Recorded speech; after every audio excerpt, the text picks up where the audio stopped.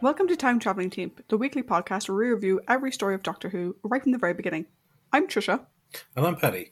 In today's Rambling in the TARDIS, we take a look back at Zoe Harriet's time in the TARDIS. We will be talking about her strengths and her weaknesses and picking out her best and worst episodes. We'd also love to hear what you thought of Zoe, so to join the discussion, you can check us out at Time Teamp, that's TimeTeamp, on Facebook, Twitter, and Instagram, or you can email us at timetravelingteamp@teamproductions.com. So, Paddington. Yes.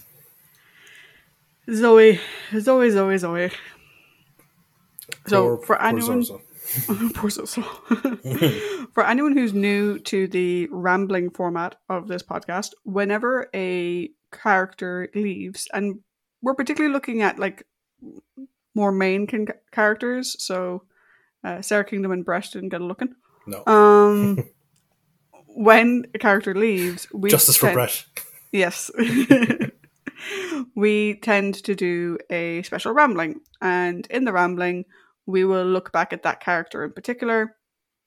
As Paddy mentioned, we talk about their strengths and their weaknesses, and we discuss their best and worst episodes in our opinion. Sometimes me and Paddy agree. Sometimes we really don't. Yep.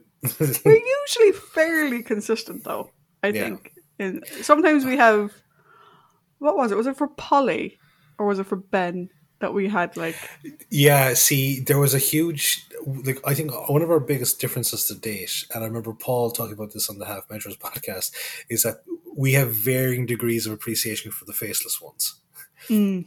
And thereby they fall into two different categories when it comes to best and worst episodes for said characters. But those ones kind of interesting because, like, I think with possibly the exception of An Unearthly Child, that was probably our biggest difference of opinion in relation to how a story scored. In terms of score, yeah, I think so. So therefore, obviously... Well, not obviously, because sometimes we think really good companion performances in shite episodes. So, looking at you, Planet of Giants. I was going at Gunfighters. Because to be fair to Planet of the Giants, the first two episodes are great, and then they fucking nosedive because of the weird edit they did of episodes 3 and 4. Oh, that's true. That's true. Yeah. I just don't like remembering the Gunfighters. Yeah. It should be purged from memories.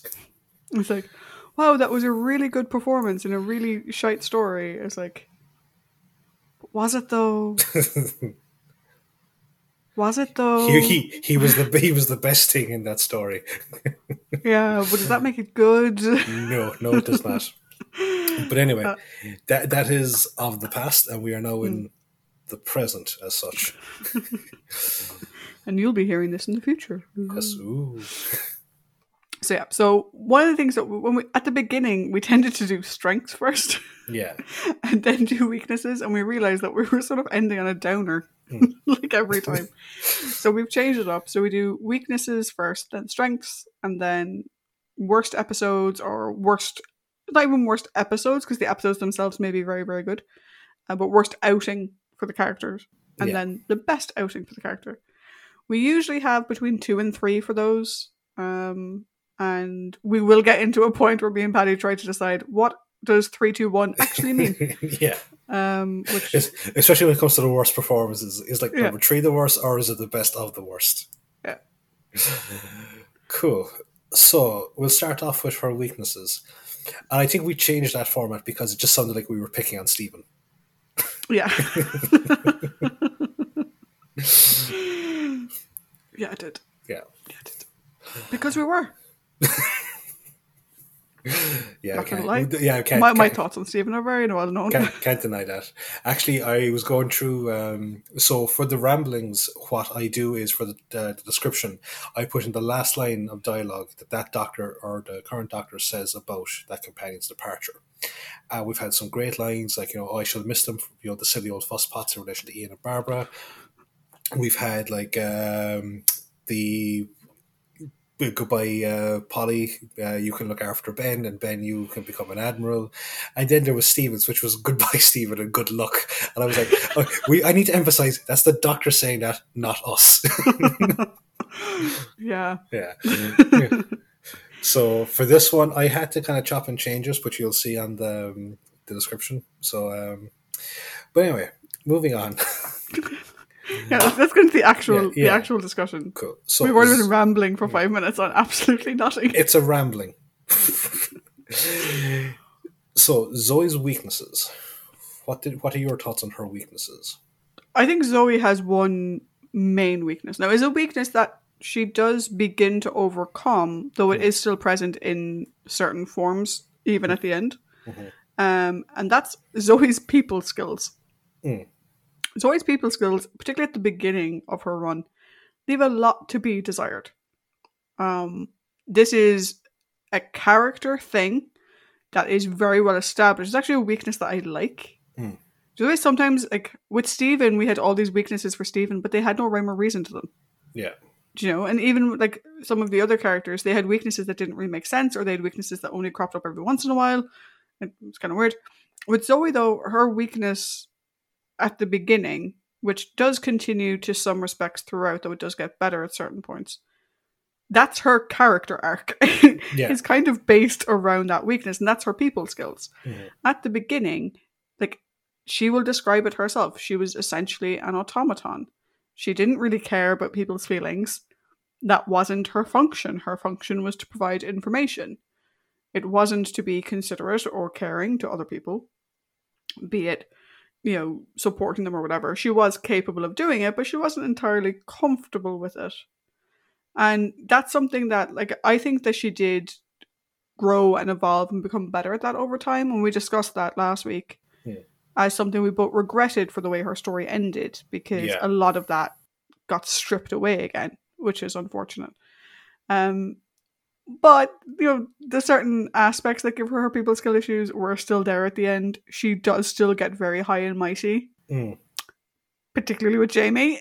Do you know? But I think Zoe's weakness, and I don't know if you have other weaknesses listed for her, but I think that weakness is a good weakness to have in a TV show, because it's a weakness that we see her starting to overcome, or at least we see it lessening over time, and that is her character arc.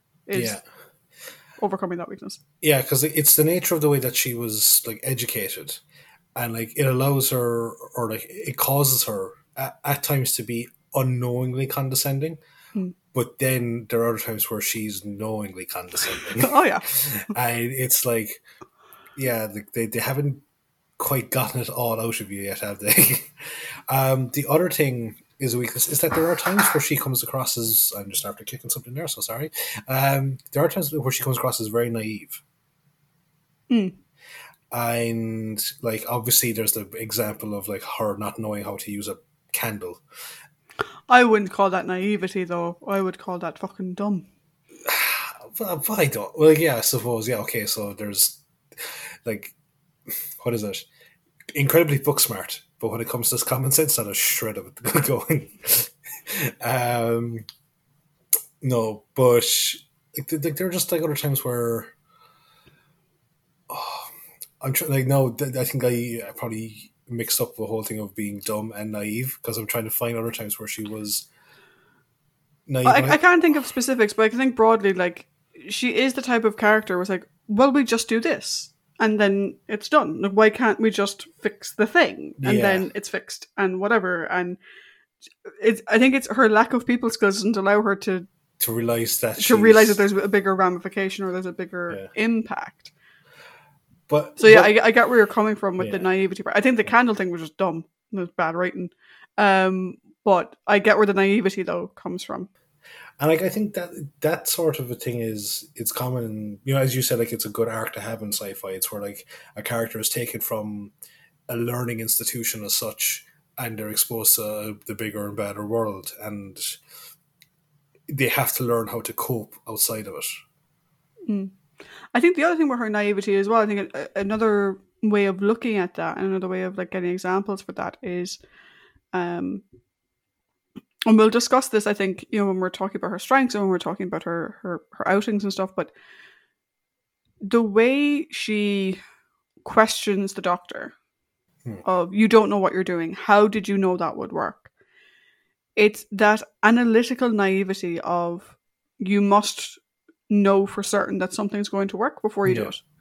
And in a real life scenario and in the life and death situations that they're in, expecting to be able to work out all of that before you perform the action, Yeah. I think that's where her naivety really comes to the fore. She's not in a lab or in a library anymore. And sometimes, even though, she's right and the doctor has on occasion been wrong in what he's done, he was right to take the chance. Yeah. Because the situation required it. I think, had you been reliant on Zoe in those instances, you possibly would have blown up before she solved it because she was determined to get it right.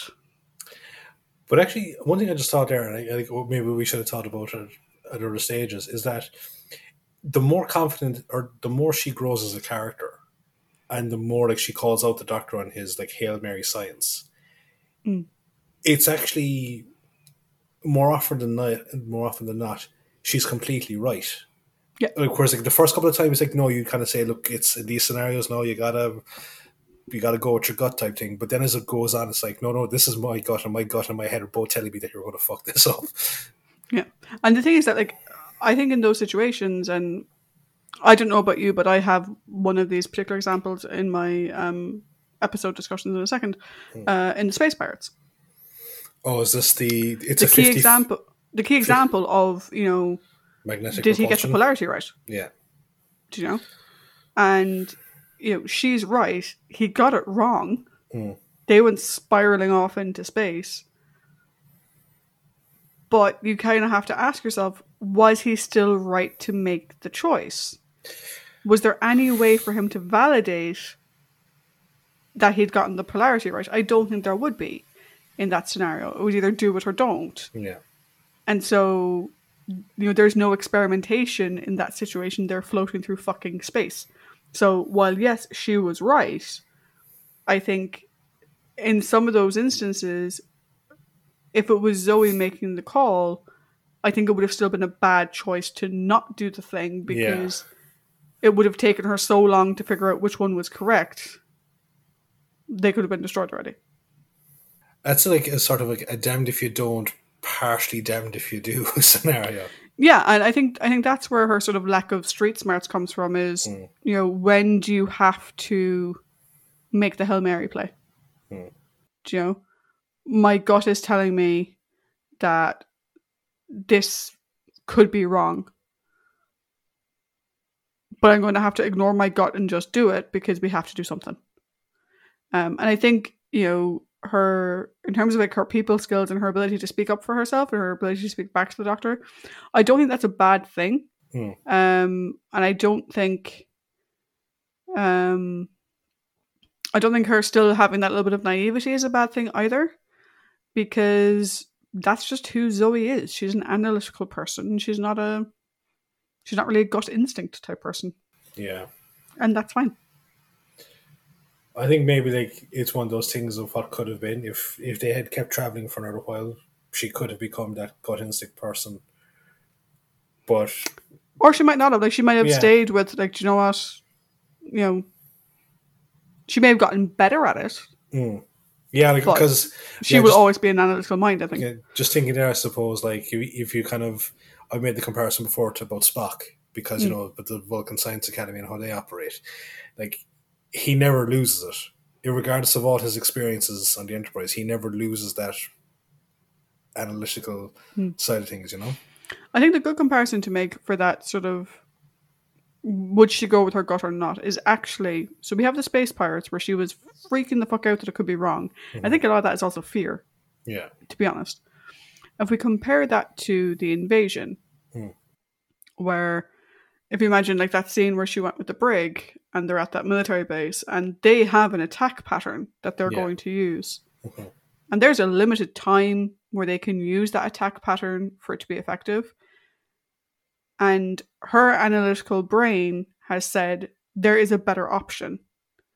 And even though they're like, we only have a minute, she's like, that's all the time I need. I think that is her going with her gut. It's just she only does it when she is 100% certain. If she's not 100%, I think she would flippy-floppy until she's figured it out. So I think it has to do with is naivety and analytical thinking impacted by confidence, as those three things sort of playing together, as it were. Cool. I like how that sounds. So, shall we segue into her strengths, which I think we were kind of leaning towards some of the strengths and weaknesses there. Which we always do. Yeah. No, we don't always do it. We do it for the most part. Yeah, so what did you think were Zoe's strengths? Well, I suppose I'll go with the easy one first of all. We'll go with the Family Feud option. Her supreme intelligence, which has been shown like multiple times and like through various different events. Like, obviously, there's the whole thing of calculating out the missile firing pattern to stop the Cybermen ships in invasion. That's a gimme, but one of my favorite ones is where she maps out without any sort of kind of pencil or anything like that, where she maps out the intersect tunnel in the Dominators. So do you remember when they're trying to drill down and she's trying to like map out where Jamie should start digging and how high he should start digging up to basically catch the nuke before it falls into the core? I actually really like that scene. I like it in principle. I don't like it in execution because it was just a fucking straight line. In principle, though, I like what they were trying to say she was doing. Yeah. I don't like the way they showed it. Yeah, I know. But it was like, I think the fact that they had the periscope as well, it was kind of, they're over there. Yeah, they're looking at it, dig in the direction I'm looking.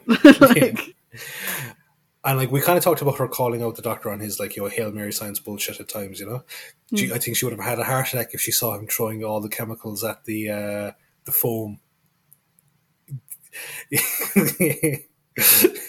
But which one is it, Doctor? Yeah, which one actually worked? Which one did it?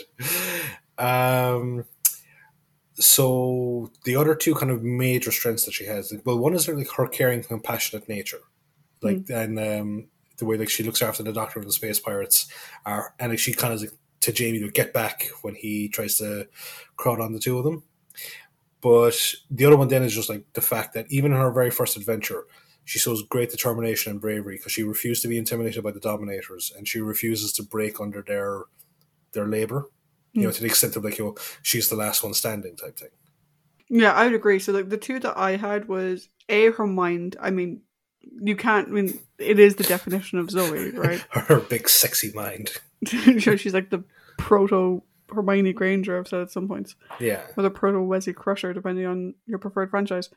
Her mind is amazing because one of the things I like about it is, so you mentioned the Dominators, and I said, well, I didn't like the execution of that. I liked what they were going for with it, Another one is actually, it happens in the Mind Robber and it happens in the Space Pirates. It's the stuff that she's passively gathering. In the Mind Robber, she's like, we did this, so the next turn should be right, or whatever. So she's mapped it out and she's taking note of the sequence almost subconsciously, or in the Space Pirates, it was, but we don't know where we started from. She's like, yeah, I do. Like, we went from here to here and we moved this far and we started there and we'd gone for that long. So obviously A to B to C back to blah. Like, it's funny, she does so much of that passively. I do like the fact that we had several instances where it got called out specifically. So the invasion again, I think is a great call out. I think the war games and the fact that it lent so heavily on her eidetic memory was fantastic. I think that kind of stuff was great. Her other one that I have, and you've kind of touched on it, is her inner strength and her ability to keep pushing on. Yeah. One of the things that I really liked about Zoe is that she could have very easily been a one-trick pony. She could have very easily been just intelligent. Yeah. And that was it. But she's not just intelligent. It is her most pronounced feature, but it's not her only one. And, you mentioned in the Dominators that she keeps going on, but we see it dotted throughout her stories. She's willing to jump in. She's willing to get her hands dirty. And she doesn't really let anything get her down. We rarely ever, I'm trying to think of an instance where we see Zoe actually give up. And I'm struggling to think of one. I don't know if there is one. I don't. No, there is one instant. Well, I wouldn't necessarily say it's giving up, but it's Mind Robber, Medusa. Yeah. It's where like that aspect of her fails, and she doesn't have the strength of will to try and see past the illusion. Yeah, and we'll get to that in a bit. I'll be honest, that's one of my episodes to discuss. But yeah, but like that is how do I put it? That is correct in response to what I just said. But like we never see her physically give up. No. You know. No. That was a rationale thing that I don't like, and we'll get to in a second. But like we never see her throw a strop. We never see her break down in the same way that we've seen some of the other companions. Now she still gets upset, and she's allowed to do that. She's never dallied with the "I've lost the will to live" brigade. Yeah, I think if Zoe encountered someone going through an "I lost the will to live" moment, she'd probably fucking slap them silly and go, "What the fuck are you doing?" Yeah.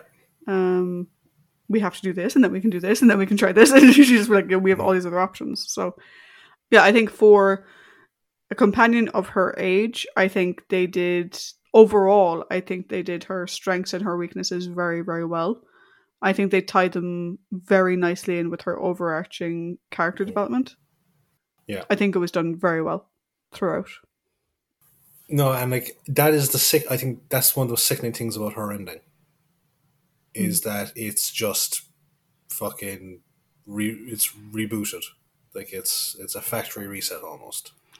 Yeah, and like you kind of touched on it when we were talking about it before, that we're going to see future companions that maybe go through something slightly similar, and it's heart-wrenching in every case, because it's not that it's not that Zoe didn't do the amazing things that she did. Of course she did, and she had those experiences. It's the fact that she's going away without the lessons she learned from those experiences, and that's the problem. Like if she returned to the wheel in space, behaving more confident or whatever, with no context as to why, but that, she felt more confident in herself and she found that she had a much more easy way of interacting with people, it probably wouldn't be as bad. But that's not the sense we get. We sense that she goes back onto the wheel in space and she's this young computer child again. Yeah. So like, unlike other characters in the future that will have the very same outcome, they'll have their memory wiped or whatever. Their lives can their lives have a better likelihood of still being good. Whereas, unfortunately, with Zoe, I think she's destined to become this sort of human computer on a ship. Yeah.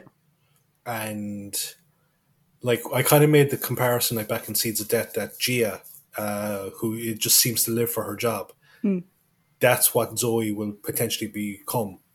Yeah. And after everything that she's seen and done, it is kind of heartbreaking. Yeah, it is. And I think that's why it bothered me so much, and we discussed that last week. Why the way her story ended is so... It's just so, like, soul-destroying, because she grew as a person and she learned lessons, and those lessons have been taken away. It's not just the adventure. The adventure part you wouldn't really care about. Yeah. It's the lessons learned on the adventure that's the problem. Now, I asked you a question weeks and weeks and weeks ago that for a lot of people, this is the second Doctor TARDIS team. Second Doctor Jamie and Zoe. After having gone through her entire run, what are your thoughts on that idea? So we've touched on this a little bit. We've mentioned it a couple of times. I would not consider them to be the definitive second Doctor TARDIS team. I think the definitive second Doctor TARDIS team is the Doctor and Jamie on their own, which they never had a story on their own, but that doesn't matter. The team is the Doctor and Jamie. I think if I was to pick the definitive trio or quartet, I think I would actually go with the Doctor, Jamie, and Victoria. because that's where a lot of the Doctor and Jamie's development came from. Was during their time with Victoria. I was honestly, I was half expecting you to kind of go with Dr. Jamie, Ben, and Polly. No, Just I don't think they were defined. I don't think Jamie was defined enough during that time. I think Jamie defined himself as a character during the run with Victoria, and I don't know. I mean, I can't remember what I have for next week's best episodes for Jamie. They could all be episodes with fucking Zoe. I can't remember. But I think if I'm to close my eyes and picture a team of 3 or more, I almost go to Victoria. There was some stories where you can see the Doctor, Jamie, and Zoe. Yeah. But usually it's the Doctor and Jamie and Zoe off somewhere else. I think the reason why I go with Victoria as being more that third character is because in the stories with Victoria, they're more concerned about Victoria than they are in the stories with Zoe. Now, that's a good thing in some respects because they trust Zoe and they know that she can get by herself. But she doesn't get mentioned as often, so she doesn't feel as part of the group. If that makes any sense? No, I see where you're coming from, all right. What would you consider to be the definitive team? See, I'm on the opposite end now. I'm flipping between the Ben and Polly era and the Zoe era. And it's like, because I'm trying to factor them all in as like a team. Because if you wanted to take the thing about the Doctor and Jamie's progression, they're still progressing all the way up until the very end. Whereas if I'm trying to find just them together as a unit, I think I would probably fall into the camp of Jamie, Zoe, and the Doctor, because as we talked about it before, Polly was very inconsistent during her later tenure. In the way that she was handled was just very inconsistent, and that's why I think, again, I kind of going back to another quartet of people in the ship. A lot of people the core first Doctor grouping is Ian, Barbara, and Susan. But again, because of the inconsistency of how she's handled, I think I favour Vicky a small bit more. But I still like that opening era. So I don't know. I think I would probably go with the second grouping, Zoe, Jamie, and the Doctor. But third grouping. Sorry, but I do quite enjoy the Ben and Polly time. I wonder as well how much of the fact that I might be wrong. I think Victoria has more missing stories with the Doctor and Jamie than the others do.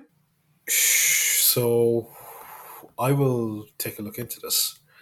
And how about, as I'm taking a look into this, we start off with the less good episodes of Zoe's run. Cool. So the way this works is that we usually have a couple of episodes. Usually we max it at 3. And the way it works is we go 3, 2, 1. 1 is the worst episode. 3 is the least worst episode. So there we go. Setting straight. We'll discuss the numbers again when we get to best episodes. Right? Right. But 3, 2, 1, going from your least worst to your worst worst. Now, I have 2 for Zoe. I also have 2. Okay. My 2 are, in the second spot, I have the Space Pirates. And in the worst story spot, I have the Mind Robber. I am flipped, I think. I'm flipped. You think? Yeah, do you think? No, I am flipped. In the second worst spot, I have the Mind Robber, and in the first worst spot, I have Space Pirates. Okay. Why in that order? All right, and the reason I was thinking is because I was trying to tally up numbers. I think Victoria probably does have more missing episodes, given the nature of the Base Under Siege season. Yeah, I wonder how much that plays into people more associated with Zoe. Well, yeah, because, sorry to, again, just delay this, but a great example I've seen lately is people's newfound appreciation of Enemy of the World since it's been found. Yeah. And it's... like as much as you kind of, we've often made the point that it's the story that gets us hooked in, even though with the missing episodes. Your appreciation for a story can go up with returned footage. Yeah. Enemy of the World was awesome. So anyway, The Mind Robber. It's the reason I have Mind Robber in the second worst position is because yes, there is the Medusa moment. Right? However, we do have the cheekiness of, like, I thought you said, like, or like where she kind of calls him on his bullshit about not being able to put Jamie back together again correctly. She also has the thing where she beats the shit out of the carcass. And I think there was just like some other positive parts of that story that, yes, but the Medusa is a kind of a glaring thing in that regards. But I found that there was some good positive moments in it. Whereas with the Space Pirates, because of the nature of that story and we, like, our feelings towards how the cast performed in it, I don't think there was really a lot of standout moments for Zoe, other than the, calling out the Doctor on the, his 50-50 chance and would he fuck it up, and the candles thing. I think the candles thing is worse than the Medusa thing. Okay, so I have the same issues, but I flipped them. Right, okay. So with the Space Pirates, I think the Space Pirates was a dodgy one anyway, where it wasn't the strongest showing for any of them. Yeah. But the reason why I put it in the second position on the top position is that the only negative thing to really say about Zoe in that is the candle thing. And I think the candle thing is just stupid writing for a joke. Right? It makes no sense whatsoever. And it's a standalone throwaway thing that I think was just put in there for a joke to be like, oh, Zoe doesn't know what a candle is. Okay. Whatever. Like, it can be explained away. It's a very stupid explanation, a very unlikely explanation that we stop using candles in the course of like 100 years from when the story was set, whatever. But, you can explain that away with she grew up in space. The idea of using candles on a spaceship is fucking dangerous, Beverly. You can explain that away within universe logic if you try. On the flip side, with the Mind Robber, yes, we get to see her kick ass, which is cool. However, the Medusa thing for me is a much bigger issue because it has precedent. It has impact that comes just before it, and it has impact that comes after it. So the issue I have with the Medusa part is twofold. One, the Doctor is telling you it's not real. And the fact that she doesn't believe him, and the fact that she's still going, but I believe that it's real, sows a bit of mistrust between the two of them. Mm-hmm. And we see that when he believes that the carcass is real, and she's like, no, he isn't. Believe me. And so, I don't like the mistrust that we see there, even if it's just like a passive mistrust between the two of them. Mm-hmm. But the second reason why I find it the more egregious of the two is she's already faced the unicorn, mm-hmm. or the painted horse with a horn on his head. And literally 5 minutes beforehand, she had the thing with the Minotaur. Where they could hear the Minotaur. The Minotaur was coming towards them. The Minotaur is not real. And so, when you think about it in that context, the candle was a fucking throwaway line. The Medusa thing was a cliffhanger based around Zoe not being able to analyze her way out of something she has literally just fucking analyzed her way out of twice. And she will analyze her way out of again in the same fucking episode, I think. So, okay. Those are all really good points. Okay. It raises an interesting thing, okay? So, with the unicorn, right? I honestly think it comes down to one, like, my probably crux of this thing for me comes down to one scene with the that kind of, right, with the unicorn. They can see the unicorn coming, and like, again, it's this whole, like, let's hold each other's hands, and like, it's not real, it's not real. It's like, do you believe in fairies type thing. With the Minotaur, they never see it; they just hear it approaching, and they can just more or less tell it to fuck off, and it's gone. Whereas with the Medusa, because of the legend of Medusa, they obviously close their eyes, and there's that scene where it's pawing at Zoe's face. And even though the doctor keeps saying, like, it's not real, there's the hand on the face, which is possibly overwriting the more logical side of her brain, because the previous two things, one, they didn't see it, and the other one is they could see it, so therefore they could eliminate the threat a small bit easier. Now, this may be an editing thing, but they did see the Medusa head before it came to life. It was just a stone head. Yeah, the legend of Medusa is that even if you just look at it normally. And this is actually kind of creepy because the clouds and also, above... the doctor's eyes were open. We talked about this at the time. It was a very bad edit of that. I think the reason why it is that the unicorn was a cliffhanger and the Medusa was a cliffhanger. Sorry, but I'm just kind of distracted because the clouds above my house are actually taking on the shape of a Medusa. I'm not fucking bullshitting. There's a big body with a snake tail going up and lots of tendrils coming out of a cloud head. Okay, I'm looking down at the screen. Is it like a Medusa from like God of War Medusa? Yeah, pretty much. Clash of the Titans Harryhausen movie. Yeah, yeah, but I think it's the fact that they made it a cliffhanger of something that she already knows that this is the she was locked in a jar. Do you know? Like, I mean, come on! Like, it just makes her out to be fucking stupid. And inconsistent throughout the story, whereas I think the candle thing was just a throwaway line.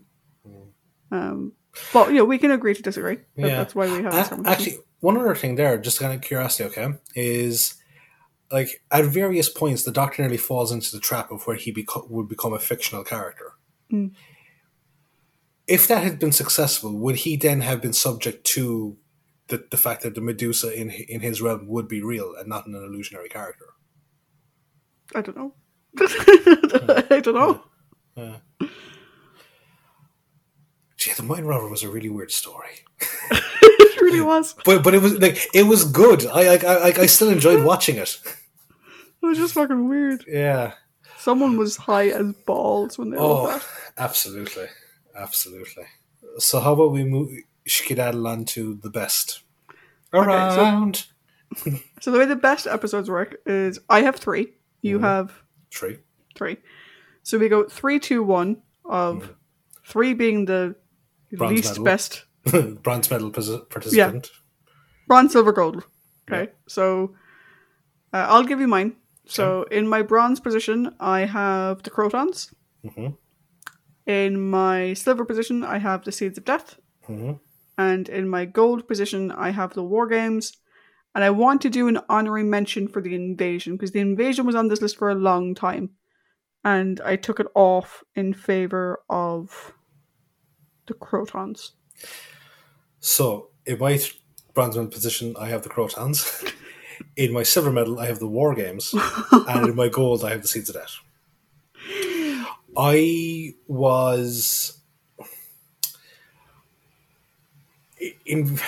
Invasion and the Dominators, they have a very strange scenario where, in the sense of, for some of it, she's amazing. But for other parts of it, she's either like annoying or dumb. Okay, how do you see her being annoying or dumb in the Invasion?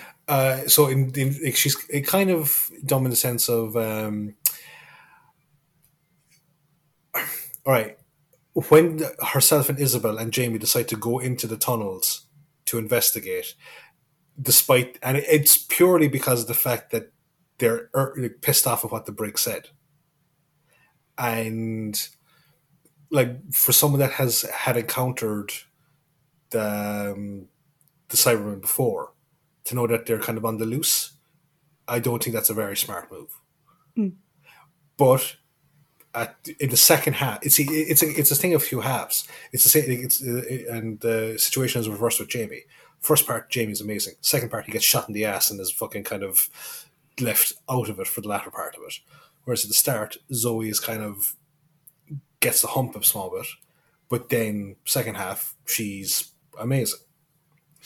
Yeah, I think the reason why I had it so high on the list originally, and why it was battling with the Crotons for me for that third position, and for a while it would have been in the top 2, and then see the Death of War games come along, I was like, blast out of the water.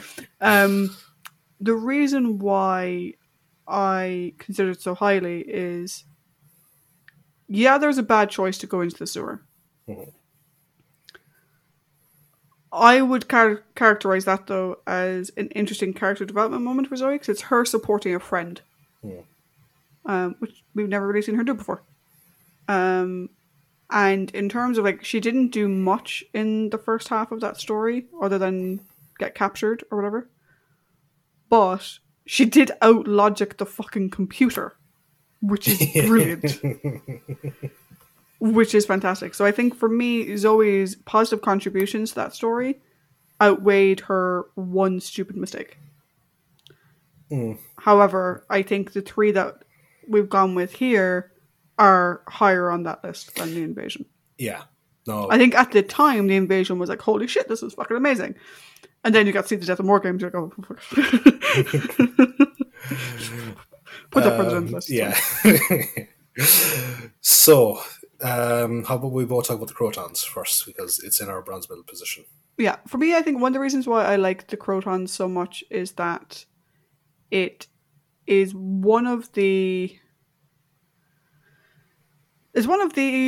only episodes that gives an external validation of Zoe's intelligence. So we were told in the Wheel in Space that she's basically a computer. Yeah. Fine. She says she's very intelligent. The Doctor occasionally comments that she's quite intelligent. But here we have an external, impartial validation of the fact that Zoe is so fucking intelligent that they think that she can power their ship with her mind or whatever. I love her intelligence in the story. I love the way it's brought in. I love the humor she has with the Doctor and the way she's constantly ribbing him, going, "What the fuck are you doing? That answer's clearly wrong." And I just love the way she's presented, because there's no counter. The closest thing to a counterbalance dumb Zoe gets in that story is when she put the headset on and started playing with the computer in the first place, right? Yeah. And we discussed that when we were discussing the story, and I said, well, the way I read it watching it was that was what the Doctor wanted her to do. Mm-hmm. That was my interpretation of it until he came up and started giving out to her. So I give that a pass, because to me that was the plan. Yeah. I don't know about you. So with the Crotons, like, you see, the thing is that some of the writing and some of the editing of that story, and this is a great prime example of good performance, not great story. Like, because the Doctor and person name I cannot remember right now. Head Croton? Head Gond. Yeah. Yeah. Go into the tunnel, the underground tunnel.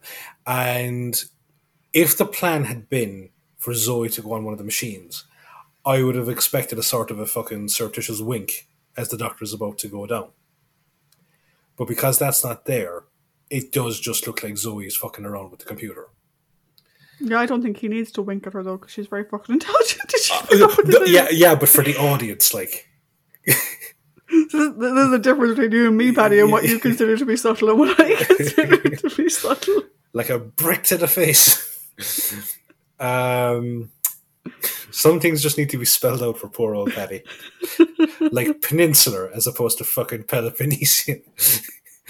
But no, like, I love the fact that, yeah, she outshines the Doctor on the machine. That's great. And I think it's a great buddy performance for the two of them, because we get to see so much of their relationship growing, and we get to see how much she can get away with kind of fucking ribbing him, and he can't say anything back other than kind of trying to hurry her out of the way so that no one can overhear her, like, say that he fucked up or he made a fool of himself or it was just guesswork. So, no, I think it was a great buddy performance from her, and I think it was just a really good Zoe for Parker. So then we have the Seeds of Death and the War Games. Now, I did Seeds of Death in silver, and you did Seeds of Death in gold. Mm-hmm. So why don't I go through Seeds of Death and the War Games? I'll tell you what I thought, and then we can see how that compares to you. So the reason why I put Seeds of Death in the top 3 at all is how much we get to see of Zoe's strength and intelligence in the story. Mm-hmm. She has good team ups with other people. Like I said at the time, like it seemed like she was the leader of that space shuttle crew of the 3 of them. She was the one in the leadership position of that crew, which is great to see. And we get to see her intelligence coming to the fore. We get to see her getting stuck in. Again, we get to see her people skills where, you know, she takes the time with, what's his name? When they're in the ductwork. She takes the moment with him. Fibs. Yeah. She takes the moment with him. She could have easily just ditched him and gone off on her own, but she takes that moment with him, all of which I think is absolutely phenomenal. All right. The War Games has a lot of that same stuff. But for me, the War Games also adds in the extra bit of peril that we don't see in the Seeds of Death. In the sense of, and for me it goes back to when the Doctor was sentenced to be executed. Mm-hmm. And Zoe is left with Lady Jennifer. Jamie's been taken away. Yeah. The Doctor's going to be executed. And what does Zoe do? She breaks into the office. She finds the keys. She goes down. She gets him out. And she's just 110%. And I think both stories have intelligence and leadership in equal measure. Mm-hmm. For some reason, though, the War Games just hit a couple of those notes harder for me. We get to see her, you know, intelligence in terms of her eidetic memory coming to the fore. We get to see her, you know, leading Jamie, like literally telling Jamie what to fucking say. Yeah. We get to see how, like, I mean, Lady Jennifer was set aside because Lady Jennifer is a woman. And she was set aside at one point in the story to heal the wounded. Zoe wasn't. She didn't let herself be. And when someone tried to set her aside, she just brought out Jamie to be her little puppet while she continued to do what she was doing by having Jamie say the words that she wanted to say. And I like that because it showed how far Zoe had come. You know, and so that's why I did them in that order. How about you? So, see, this is the thing now. Again, there's an awful lot of the same points that were hitting there in terms of, like, in both episodes, she's super intelligent. Both episodes, she takes the lead. Both episodes, she goes into, like, a very dangerous personal situation. Both of them, she's incredibly compassionate to the various people around her. See, it's kind of hard. It's kind of hard to explain, but I think it's because Zoe's more in the lead throughout the entirety of the Seeds than War Games. See, like in War Games, there's, like, you know, it's a fantastic performance, but because all 3 guys are, like, you know, the Doctor, Jamie, and Zoe, they're all firing on all cylinders. As we said, like, there's not a scrap of fat on that 10-part story, which is amazing. But with Seeds, I commented on the fact that, like, you know, like, Jamie's a small bit in the background of that story. Yeah. But Zoe, because of that, Zoe's, like, at the forefront a small bit more. So it does seem like that she's actually the leader of this particular adventure. And I think for that, it just stands out a small bit more than the War Games performance. I can see that. Yeah, so, and, like, again, it's, like, honestly, I think when it comes to Zoe, War Games and Seeds of Death, it's the aliens, Terminator 1, Terminator 2 argument, you know, a lot of people have. Both fantastic movies, both two different genres. Which is the better one? It's like, you can't really fucking make an accurate decision, like, because your mind will, you know, change every so often. Yeah, I think it sort of depends on what you're going for in the story as well. Do you know? I think the War Games has more emotion in it, which I like seeing from Zoe. But Seeds has more of the Zoe in command in her own right, rather than having to puppet Jamie to do whatever she wants. Yeah. So yeah, I think it's going to be kind of like a what is your mood and what is your preference. Yeah. I am much more of a interpersonal type person when I watch shows. It's, you know, if a show has a good relationship, I will latch on to that 110%, or if it's a good emotional character, I'll latch on to that 110%. So I think for me, the War Games, that's because it's her last story, like, but the War Games, it shows where she went from with those weaknesses we discussed at the beginning. Yeah. Which makes the ending all the more crushing. Yeah. And even speaking of the ending, like, the fact that she just perseveres the whole time, along with Jamie, you know, it's all like, hello, let's go. Like, what the shit? Let's escape, yeah. But yeah, no, I think overall, I think those three stories are very good. Like I said, for me, I would probably, swapping around in the 4 and 5 spot, I actually probably have the Dominators and the Invasion swapping around there in the 4 or 5 spot. I don't know about you. Yeah, like, that's the thing, is like, I think the Crotons is like the solid 3. Yeah. It's in the solid 3 position. Whereas Seeds and War Games up top, they're going to be battling for gold medal. I think Dominators and Invasion, again, depend on your mood, which is the slightly less good one. Yeah. But as always, people, that is our thoughts. Mm-hmm. We would love to hear your thoughts. So, as always, you can reach out to us at the socials that Trish mentioned at the start of the episode. Did you forget what they were? No, I did not, Miss Smarty Pants. It's at Time Team on Facebook, Twitter, and Instagram. Sorry, you just had this look on your face as if you were like, what the fuck are they called? But yes, so that is the end of our time with Zoe. It has been a roller coaster. It has. Next week, we will be discussing the Pride of the Highlands, Jamie. Talk to you then. Bye. Bye.